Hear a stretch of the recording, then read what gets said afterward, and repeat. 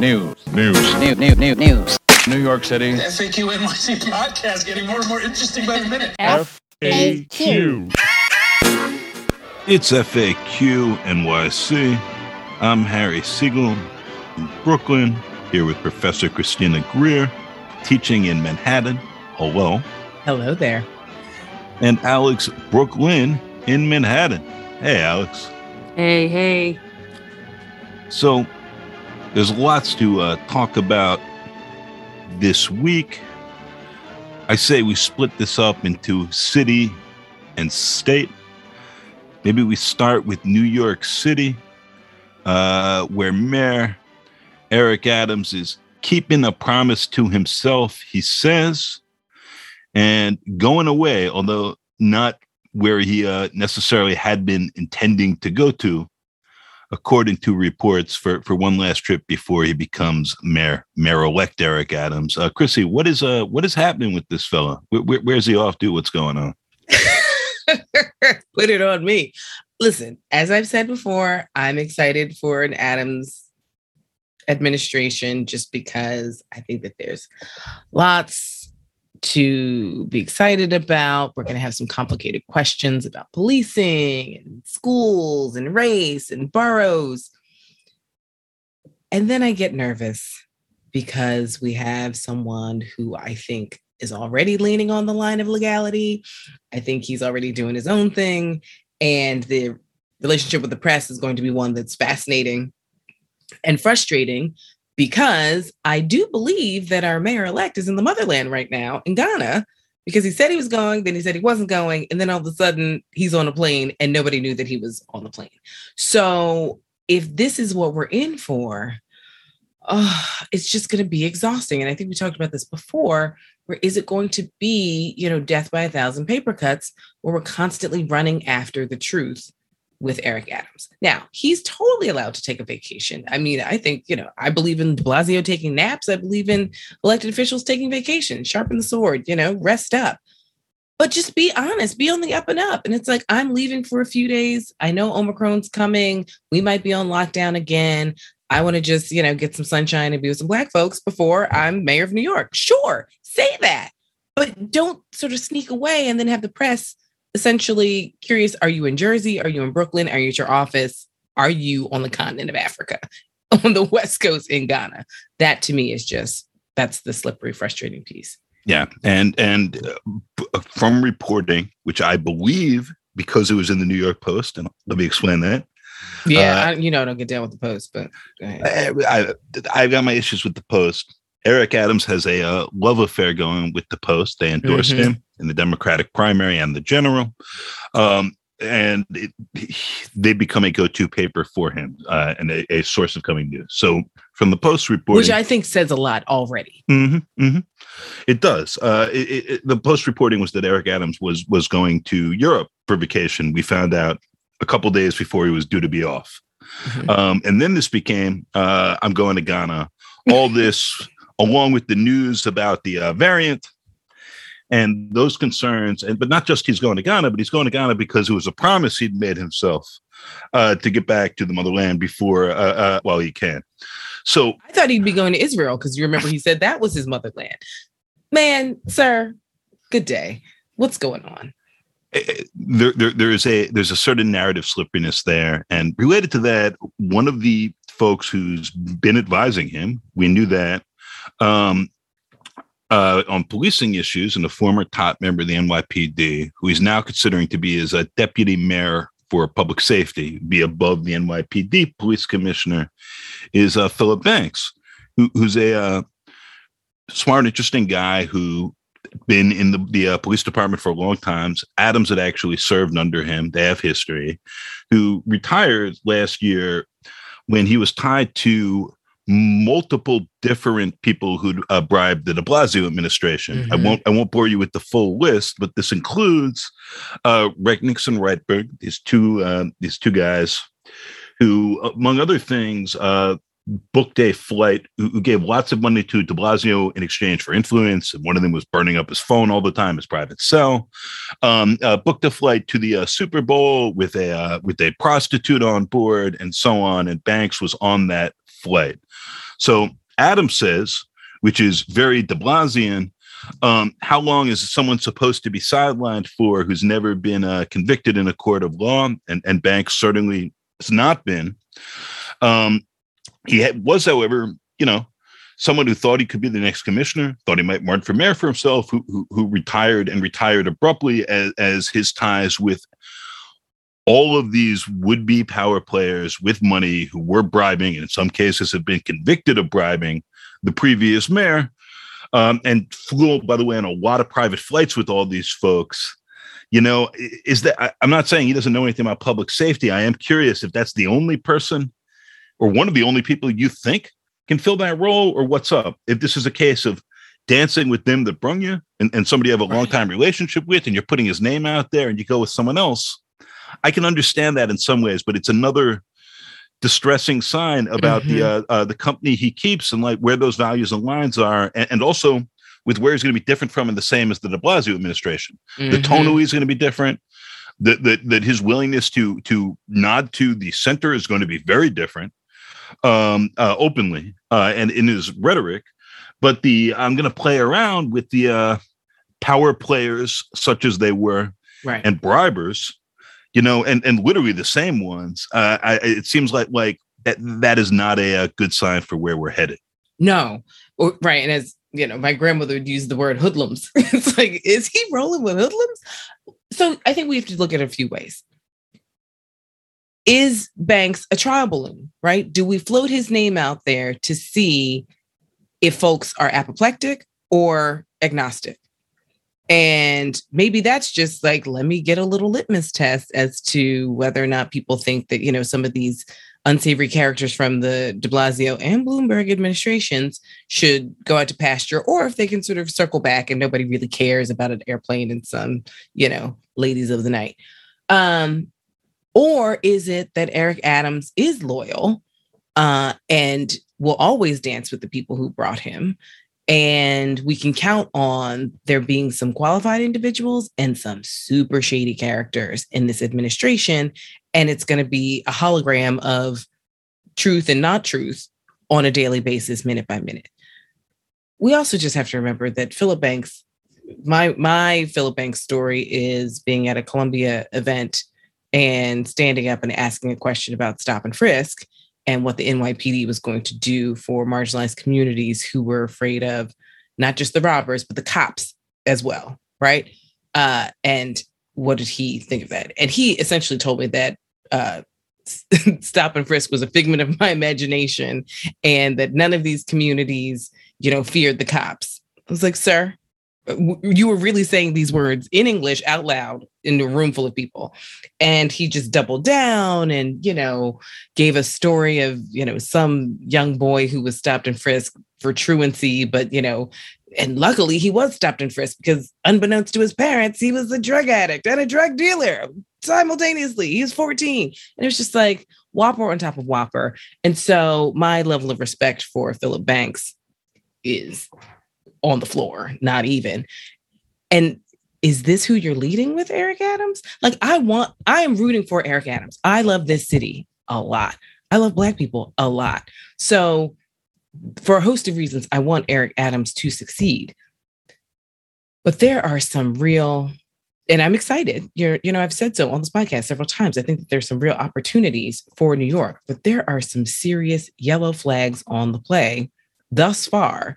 And if we're talking about characters like Philip Banks, even as a trial balloon, I think we need to find someone who's legit, who can pull Eric Adams' coattail for a second. Be like, bruh, don't start off this way. Like, don't invite this kind of heat and ire and scrutiny to your administration on January 1st at, 1:15 p.m.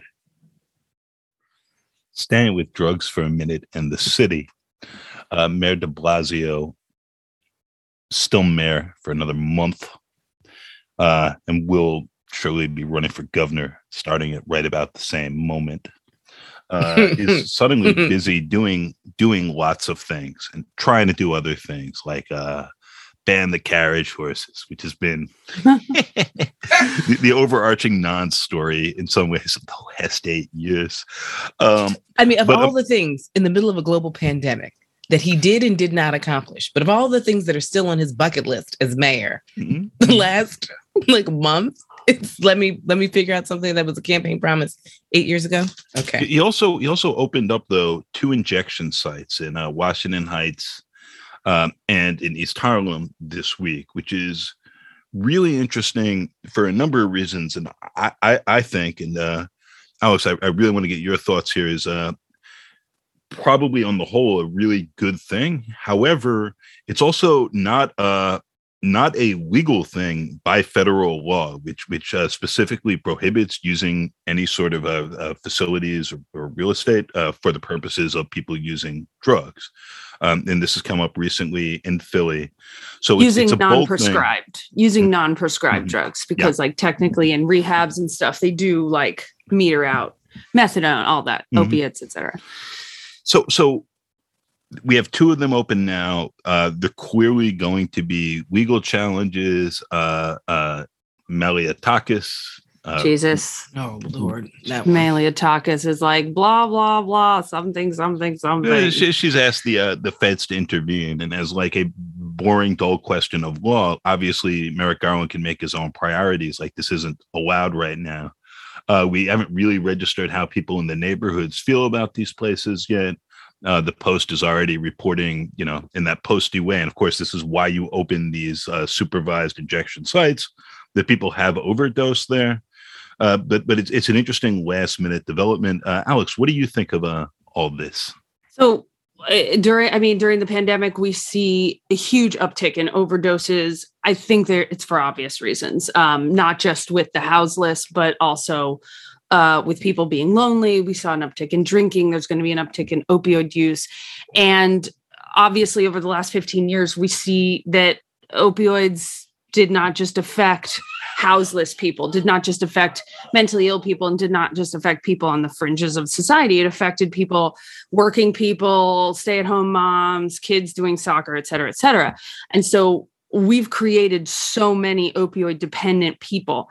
Another factor that has come into play is the amount of fentanyl found in other drugs, the amount of fentanyl in ketamine, cocaine. You get these huge Instagram campaigns where socially responsible casual drug users, if there's such a thing, casual hard drug users, which for some hard drugs, there is such a thing, for some there isn't, will put out Instagram posts about, okay, 2 people just went to the hospital because of fentanyl in their Coke at this bar in Bushwick or in whatever.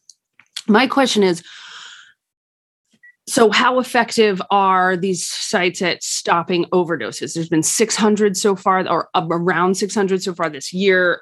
Are the people there really trained and standing there with Narcan? Have they actually been able to circumvent any fatalities? I question the choice of location, Harlem and Washington Heights. First of all, these are not the epicenters of your stereotypical standing on the feet, kind of nodding out drug addict. I mean, that's everywhere in the city. That's everywhere. So I'm questioning why it's not on the Lower East Side, why it's being kept to traditionally Black and brown neighborhoods and not in the places where, it's everywhere. It's Times Square. I would say that 34th Street and 8th Avenue is a huge, huge place that we could use an injection site.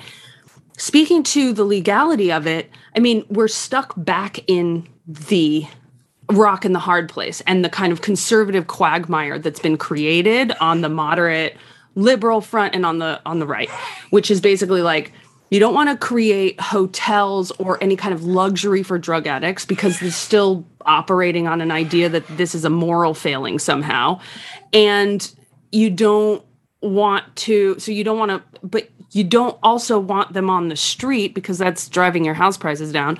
So what do? It's really only leaving the option of jail or prison. Alex, I have a question. And Harry, I don't know if your research dabbles into this as well. Going back to the location, I thought the locations were curious, largely because they're borderline within walking distance of one another. And so if we have 5 boroughs and we know that Staten Island has been hit with an opioid crisis, we know that pockets in Brooklyn and Queens and the Bronx especially have been hit, why would we put 2, I would argue, so close together in the grand scheme of a 5-borough conversation? And is it only because you can put it in those neighborhoods and not worry about sort of pushback from mobilized either homeowners or renters? Like, you could basically do this to the colored people and get away with it, as opposed to neighborhoods that might need it a lot more, but whoever decides where the placement would be would sort of have to deal with neighborhood organizations rejecting these injection sites. I mean, Hell's Kitchen or around Port Authority would be a perfect place for an injection site. But that's also high-end real estate. It's also high-end real estate. But what I don't understand is why it's not that these places, I don't think, are going to attract addicts.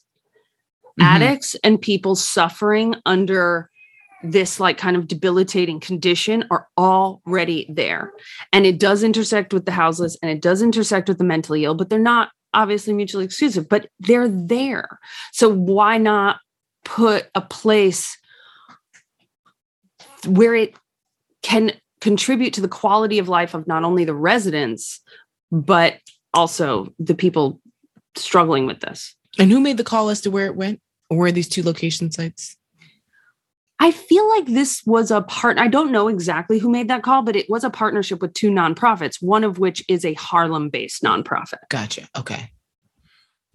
So one of the concerns I've seen is actually not about the sites attracting drug users, but about attracting sellers, criminals who want to prey on drug users, and like creating other disruptive activities in these residential neighborhoods. I mean, they're already there.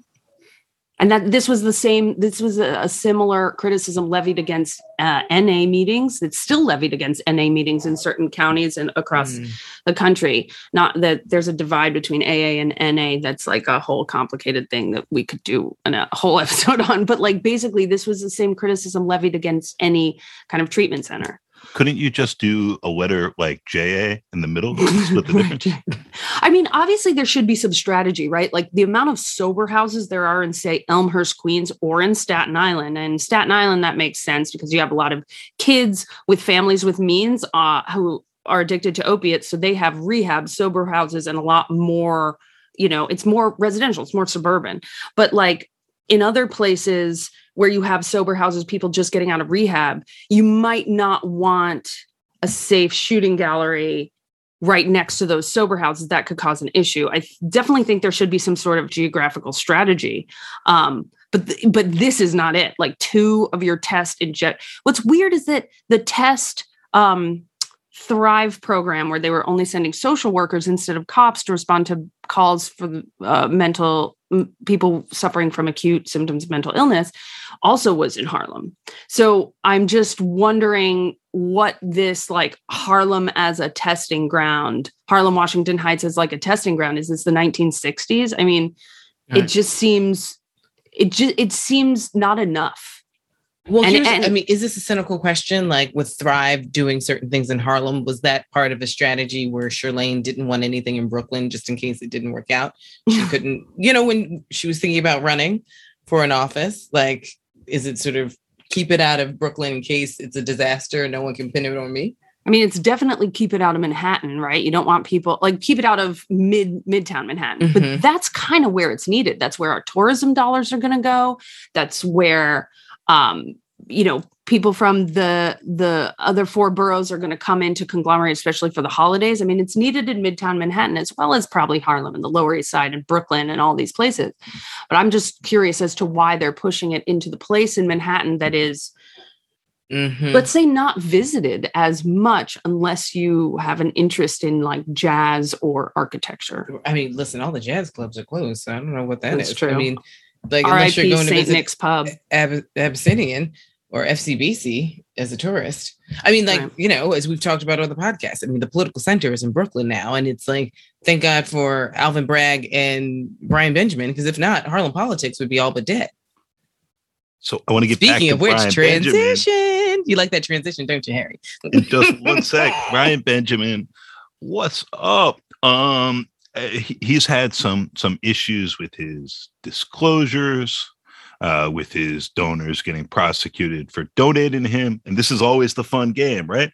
The bribers I was just talking about with de Blasio, they pled guilty and were found guilty of bribing the mayor, but the mayor wasn't even prosecuted for accepting their bribes. And shout out to the Supreme Court for making it so impossibly hard to do that. But the feds are looking at Brian Benjamin right now. He did not accurately fill out his disclosure forms for Kathy Hochul, who must be not pleased about this. She suddenly has competition, not just from Brooklyn and her left, coming up from Tish James and Jumaane Williams, but Tom Suozzi running or trying to run to her right, which I think changes some of those dynamics of that race. And there's not much time there because, look, it's December 1st, and about June 20th, we're going to have a primary that's probably going to be the whole shebang. Well, I mean, I think the primary is June 28th. I believe it's that Tuesday.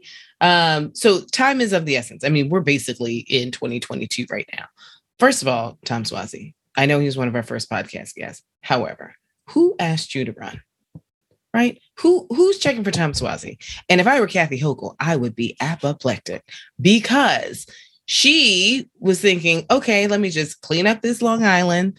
Let me get all these moderates and, you know, quasi-conservative Democrats in upstate and get my little quiet PBA endorsement and keep it pushing and have my, you know, Black lieutenant governor. And did she get endorsed by the PBA? Yeah, that was the whole big thing that Tish brought up. Yeah. And so it's like, and they endorsed Trump. So it's like, you know, she was trying to straddle a few things. Tom Suozzi running to her right messes that plan up. I mean, the same way that I'm sure, you know, all the pundits say, you know, Tish James obviously would not be terribly excited to have Jumaane and Bill de Blasio siphoning off, you know, a few votes here and there on her left. Kathy Hochul can't be excited about having Tom Suozzi siphon off votes on her right. I also think the gender dynamics cannot be ignored, where when men see qualified women running for office, they just have to throw their hat in the ring. This reminds me of the Chicago, you know, who sent you? Nobody sent me, Tom Suozzi. It's like, well, I don't want nobody who nobody sent. Ain't nobody sent for Tom Suozzi. And I think Eric Adams was trying to throw Kathy Hochul a bone by saying, Tom, come over here, kick it in New York City politics and let Kathy be Kathy. But he won't listen. That's some real pecking order stuff because Tom and Eric are friends. Yes. As politicians go, real friends, they have some history and some loyalty. So when Eric Adams says, hey, I'm thinking about Tom as deputy mayor, I'm like, wow, those two must have talked behind the scenes. But with Tom declining and running for governor, clearly what occurred is Eric is like, Tom, you're my friend, but Kathy is the governor of New York State with money and power and things I'm going to need in the next year. And she does not want you to run. And consequently, I'm going to publicly raise my hand about you and see if I can get you and your endangered congressional seat ass to just come over into my administration to take this problem off of my not friend, but now necessary political ally for the moment, Kathy Hochul's trouble list. And that did not happen.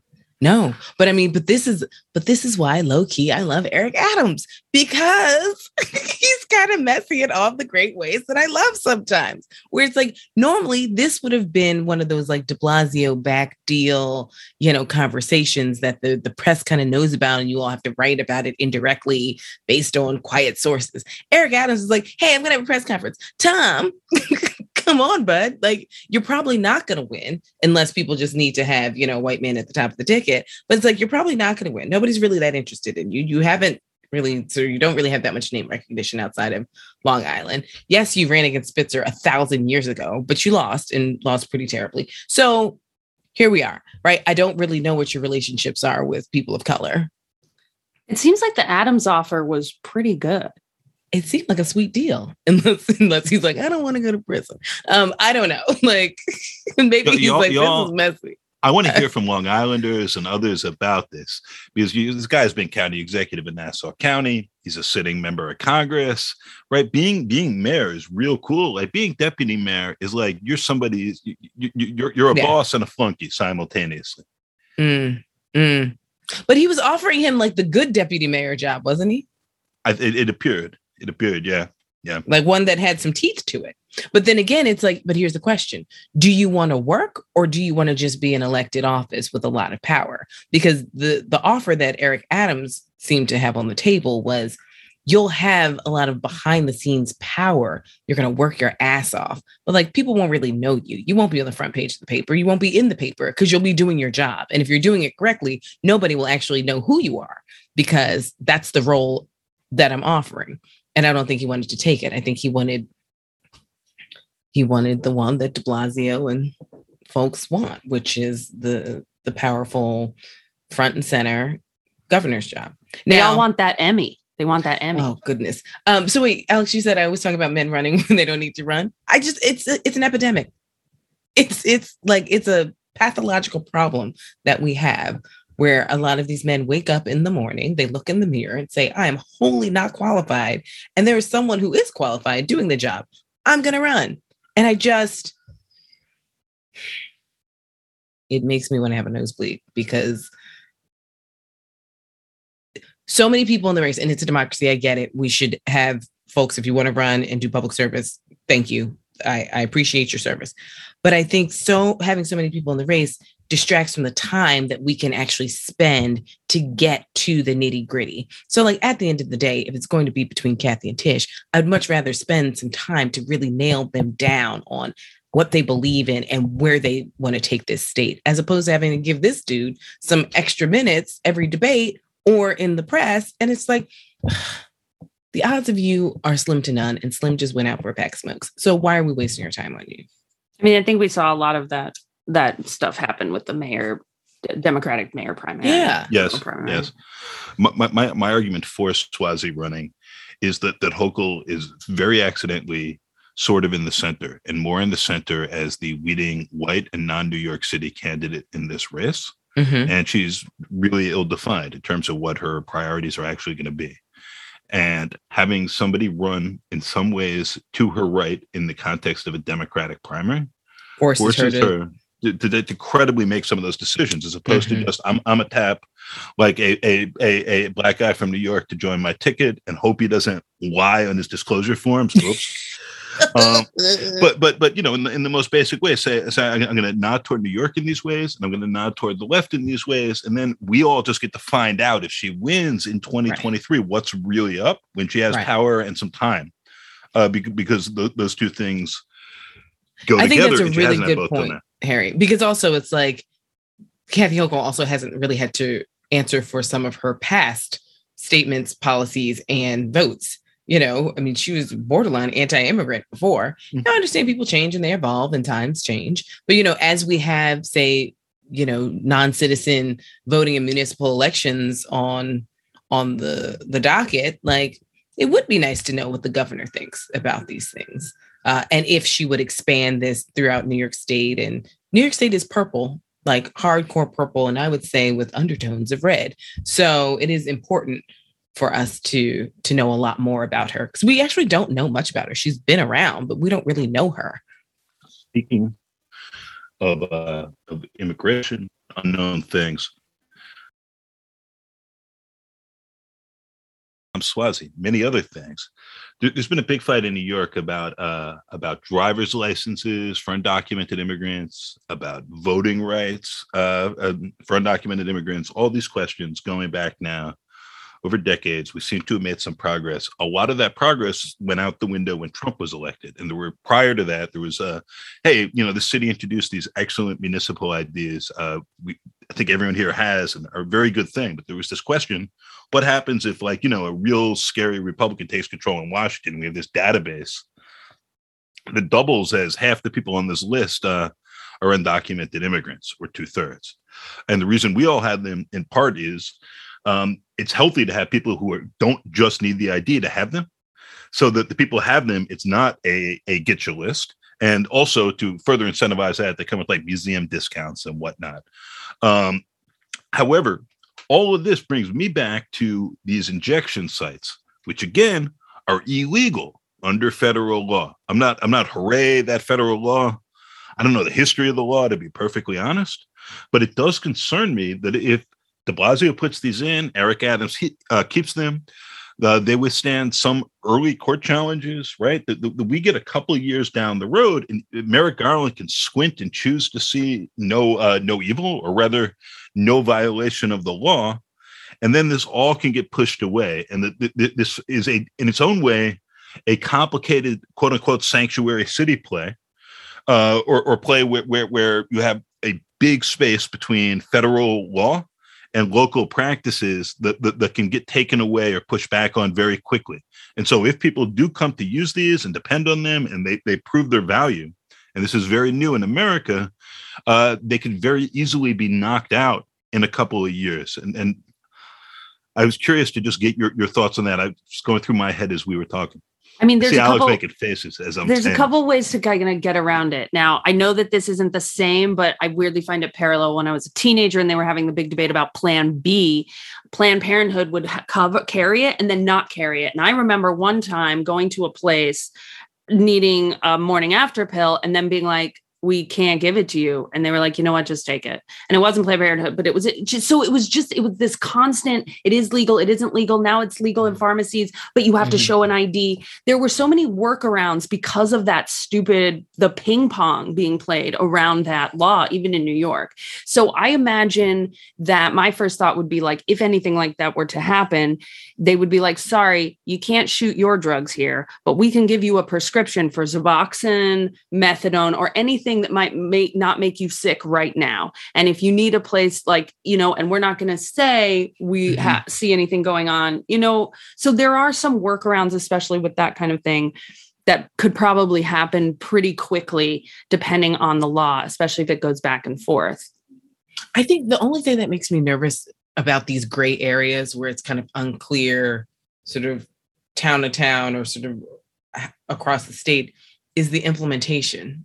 And when police sort of bump into some people, and is this sort of a punishable offense or not?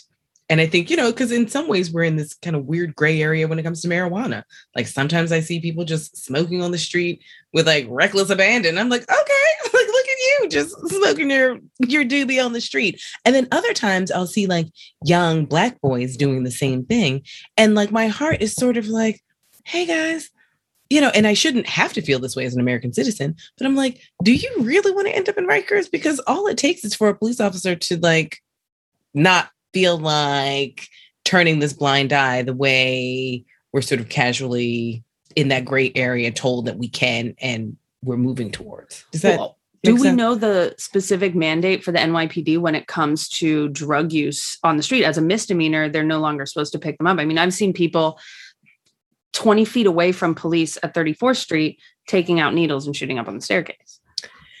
Right. But I just feel like once you're in police custody and they've justified putting you there, and maybe it's because you mouthed off when they asked you a question or not. Right. And so I think that gray area of like what is fully legal and for whom is what always makes me nervous. I see people with like brown bags. Sometimes I see them getting arrested for having alcohol in a brown bag. Sometimes I don't. So here we are, same with like jumping turnstiles.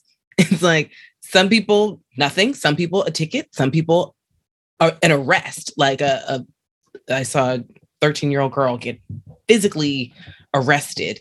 And it was just the most traumatic and horrifying thing for everyone who was watching and filming it. Right. And I was like, right. And it was jumping a turnstile. And we've seen, if you leave, I left the opera this weekend.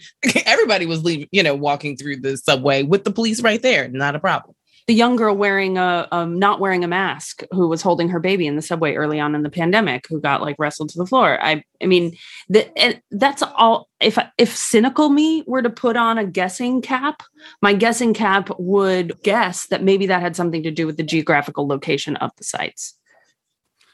And that might be why the NYPD just violated for 18 months or so a law requiring them to show where they were arresting people, specifically station by station, for turnstile jumping. And the people passed the law, and our city council had to sue them and fight them to get them to give up this information, which, spoiler alert, showed exactly what you would think it would on these sets of terms in terms of where people were actually getting Wasn't arrested. the Q train on the 2nd Avenue, 86th Street stop? Well, it's Where definitely your not 66th little- Street. Where your little grandmother just sometimes just like walks through the door? Wasn't that one? Spoiler alert, nope. It's December now. It's cold. We're all getting to the end of the year. Everyone's ready to be done with this virus and lots of other things. It may not be ready to be done with us. So, be kind, be patient, be decent to other people. Keep listening to this here podcast, and hugs all around. Well, I mean, be careful who you hug because Omicron or whatever.